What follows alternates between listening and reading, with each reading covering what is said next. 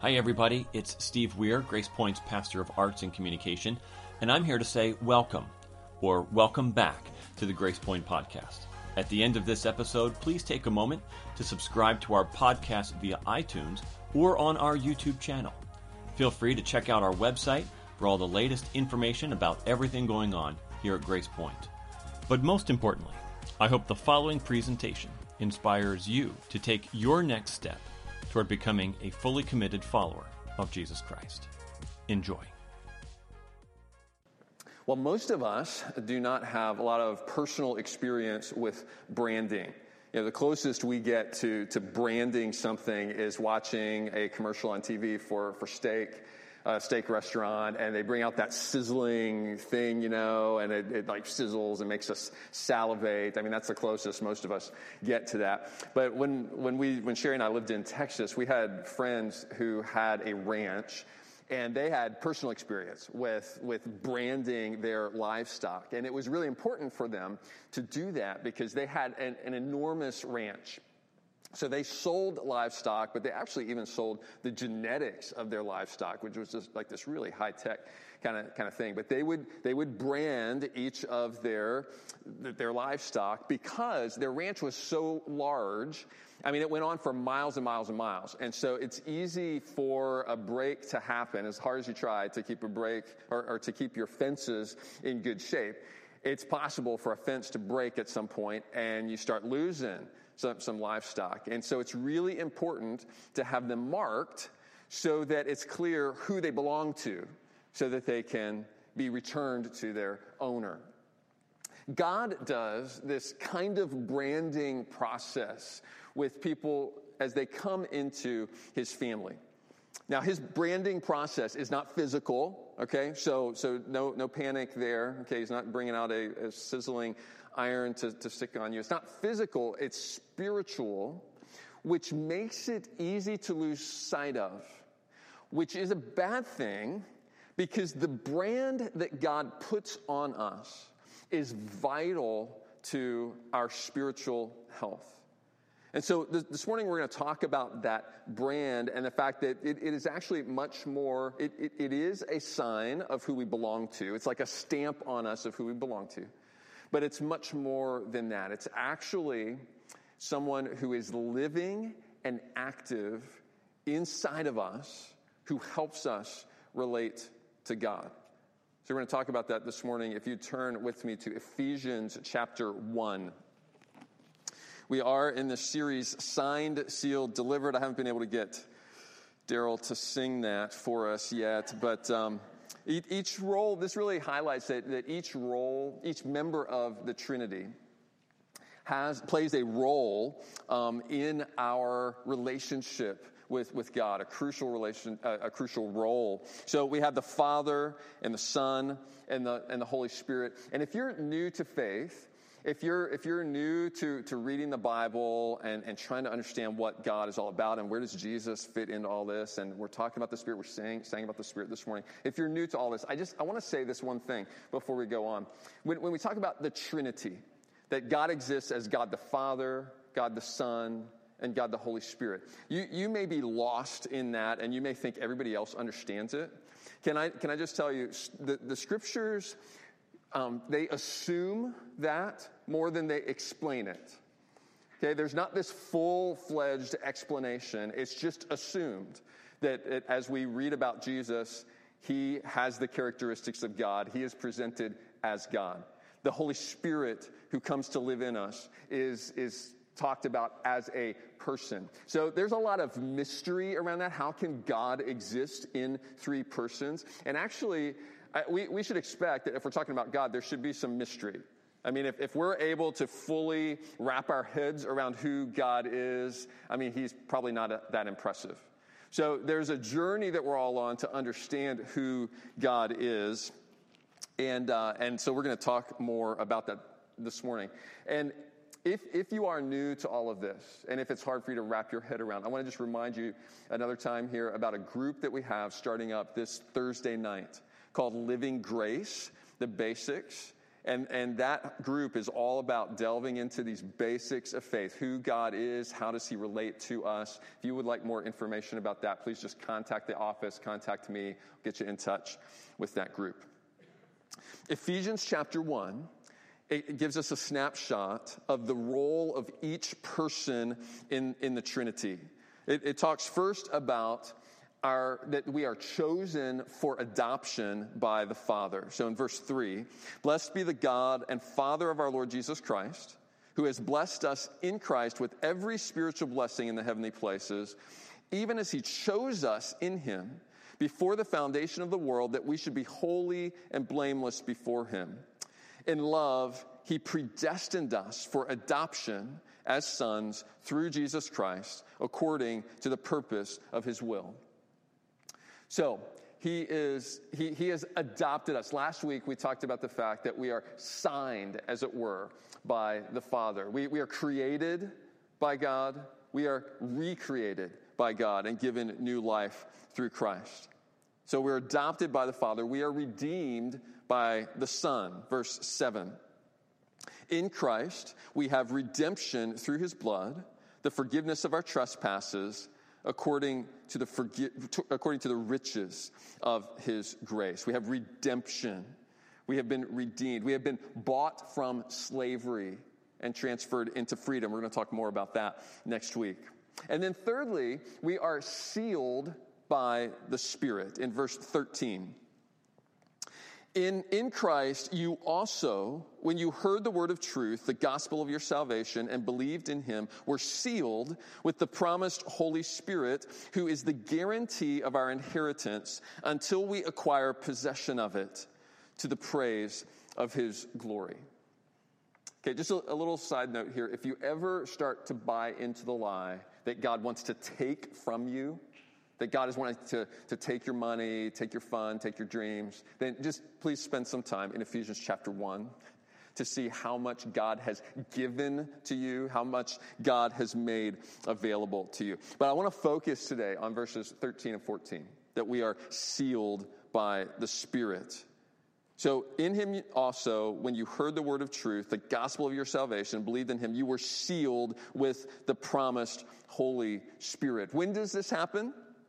Well, when you heard the word of truth, the gospel of your salvation, and believed in him, believed in Christ. You may recall, if you were with us several weeks ago, we were talking about the meaning behind the word believe. What is the biblical understanding of believe? It is beyond just a mental agreement with something that somebody else says. In Scripture, the word believe means to trust something so much that you are putting your full confidence, your full weight on it. And we talked about just a chair. Like I can look at this chair and say, do I think that will hold me up? Well, I think it will. I've sat in it before. I believe it will hold me up. But me standing here, that's not biblical belief. Me sitting on this chair, now it's biblical belief, because I have put all my weight on that, and if it doesn't hold me up, I'm going down. That's what's talked about here in verse 3. When you heard the word of truth and believed in him, when you believe in Christ, when you put all your weight on him, it's not Jesus plus anything else. It is, if Jesus doesn't hold me up, I'm going down in this life and in eternity. And so it is possible for us to hear the gospel of truth and not believe. But when we do believe, we become a child of God. And we become sealed with the Spirit. It happens at the time when we hear the word of truth and believe in him. So Jesus paid the price, and the Spirit sealed the deal. Jesus paid the price for us. He sacrificed in our place so that our sins could be forgiven. And then the Spirit comes to seal the deal. There are three things that the Spirit signifies, that when Paul's readers would have heard this in the first century, there were three things that would have popped in their minds. They're really similar to the things that would pop into our minds. Now, the first is protection. A seal protects something. When you open a lot of things in your kitchen, or you open a bottle of medicine, there's usually a seal on it to protect it. Can you believe, some of you will remember this, some of you are too young to remember a time when our medicine came and there was no seal on it. Can you imagine? I mean, can you believe that?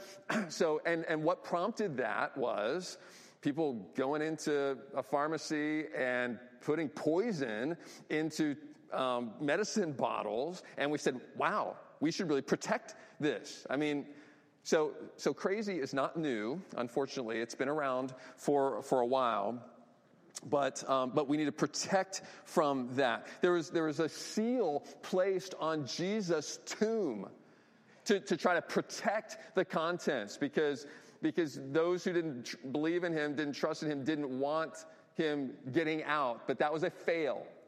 He was not. They were not able to keep him in the tomb. The Holy Spirit, as a seal, protects us from tampering by the enemy who wants to mess with us. It doesn't mean that life is never going to be difficult.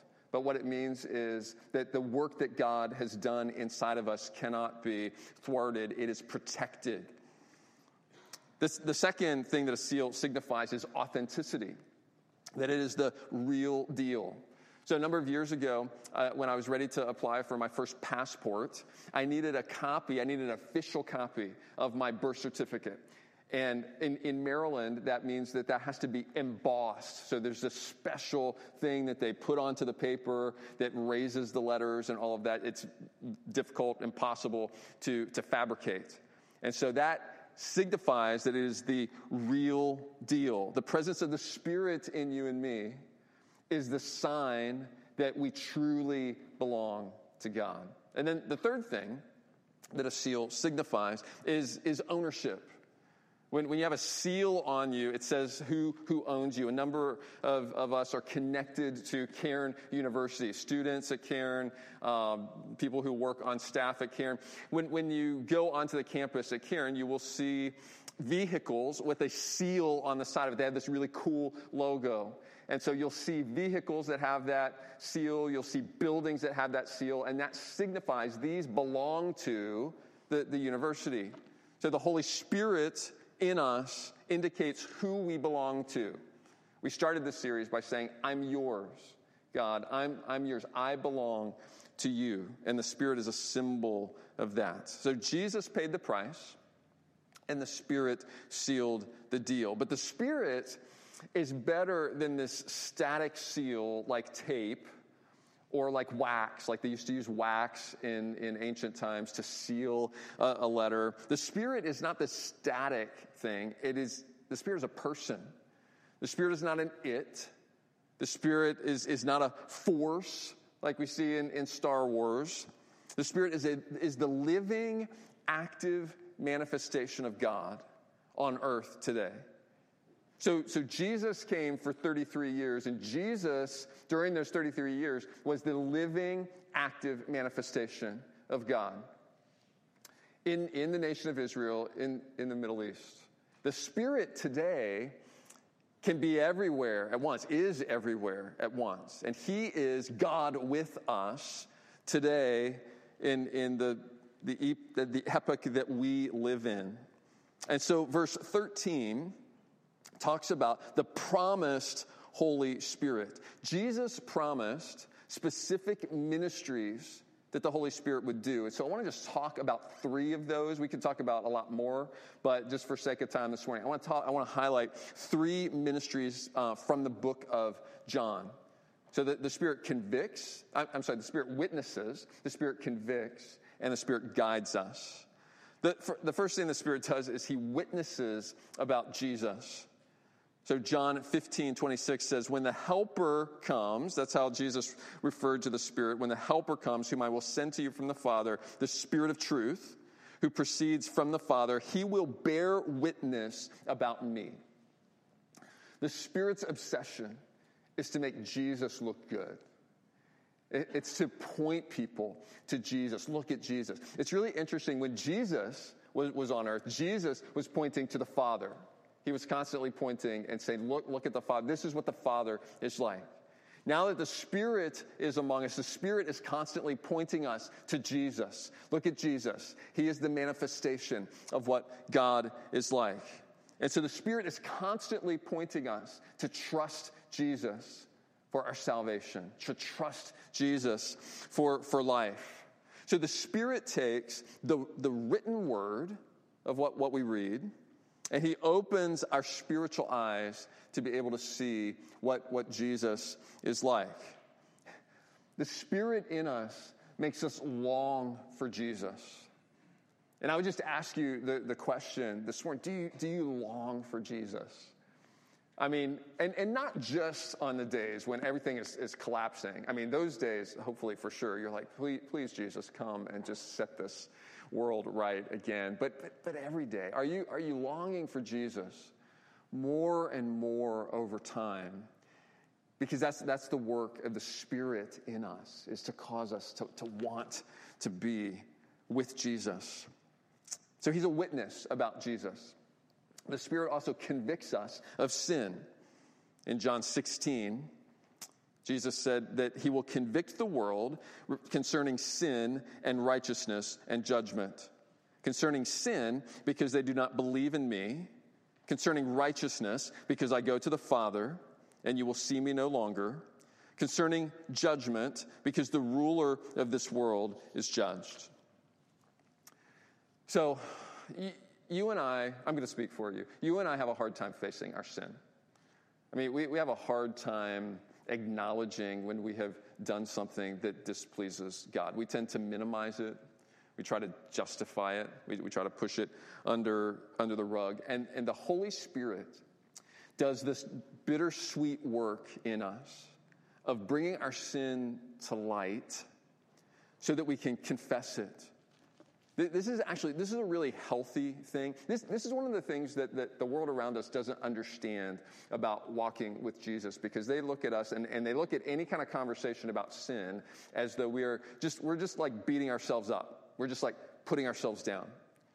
And that's not the point of examining ourselves to see how far short we fall of God. The point of seeing how far short we fall is to recognize in that in spite of how short we fall, God loves us so much that he was willing to send Christ to bridge that gap.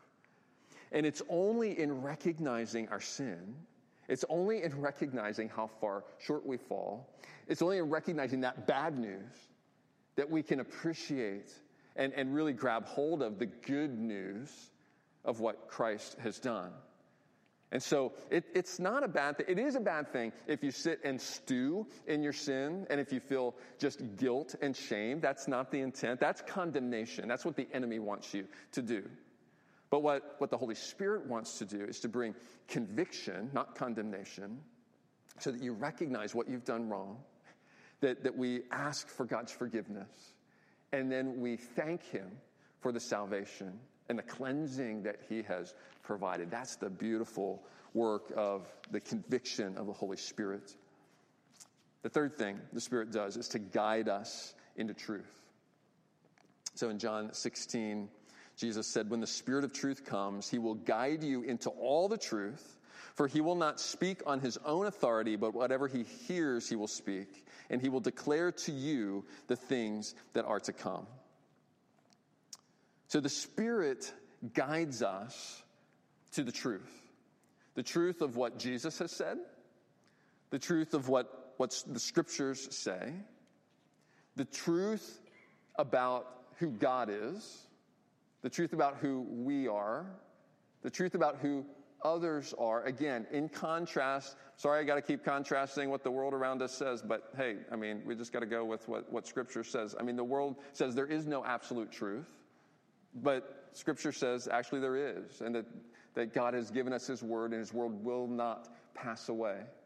And so the Holy Spirit is constantly pointing us back to truth. And this is why it's so important, too, to hide God's word in our heart, to memorize God's truth in our heart, because the more we have, the more truth we have, the more exposure we have, whether it's memorizing or at least sitting down reading it, the more the Spirit has to work with to be pointing us back to truth. Don't be surprised if you're confused about what's going on in the world around you if you're not spending any time getting God's perspective on what's going on around you. The Spirit wants to use that and point us to what's true. What the Spirit is doing is He's illuminating the treasures that God has made available to us, the promises, the commitments that God has made, the character of who God is and how He wants to be with us. So it's kind of like, if you've seen the movie National Treasure, and at the end of the movie, when they finally discover the treasure, sorry, I just spoiled it if you didn't see it, but it's still worth watching. It's really, really good. So at the end, they find the treasure, and it's underground. It's under this old church, I think, somewhere. And they walk into this room, and when they walk in, it's dark. Can't see anything. And then they hold up a light, and suddenly they can see a little bit. And then they start lighting these trails of oil or something like that were put in place. And then it all lights up, and you just see this room full of treasure. And I think sometimes our spiritual life is like that. It's like the treasure room is dark because we're not spending any time in there. And we're not letting the Spirit shine His light in there to show us what the treasure is. That's why I'm pointing you to Ephesians chapter 1 and spending time in there. We need to be letting the Spirit shine His light and illuminating the treasure that God has made available to us because He wants us to be making use of us. He wants to shine that light on the truth and then apply it to our lives, apply it to our unique situations. Jesus called the Spirit the Paraclete. That's the Greek word, and it's a really rich word that's hard to capture in any one English word. But it means comforter, it means counselor, it means helper, it means advocate. That's why you see so many different translations of that word when Jesus is talking about it, because it's all of these different functions. And again, the Spirit is God's presence with us. He is God with us. We talk about Jesus as God with us in human form for those 33 years. The Spirit is God with us today. And there's something really, really cool that the Spirit can do that Jesus could not do. Okay, Jesus, because He came in a body, could only be in one place at a time. And He had to do that because He had to come in a human body to be a sacrifice for human sin. So that was a limitation that Jesus placed on Himself because that was part of the plan. The Spirit doesn't have that limitation.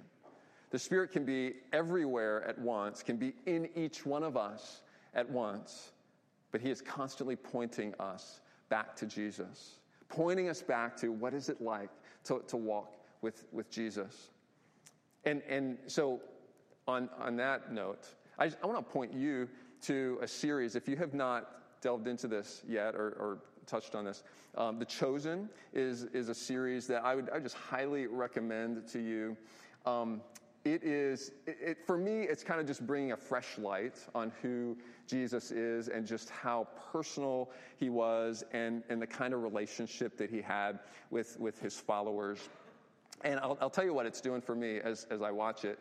It's making me picture in my mind, like, what would it be like? Wouldn't it be so cool if we could go to Jesus? And with my day, like with what I'm dealing with, Jesus, if I could just sit down and talk with Him and how He would respond to me and work through that with me.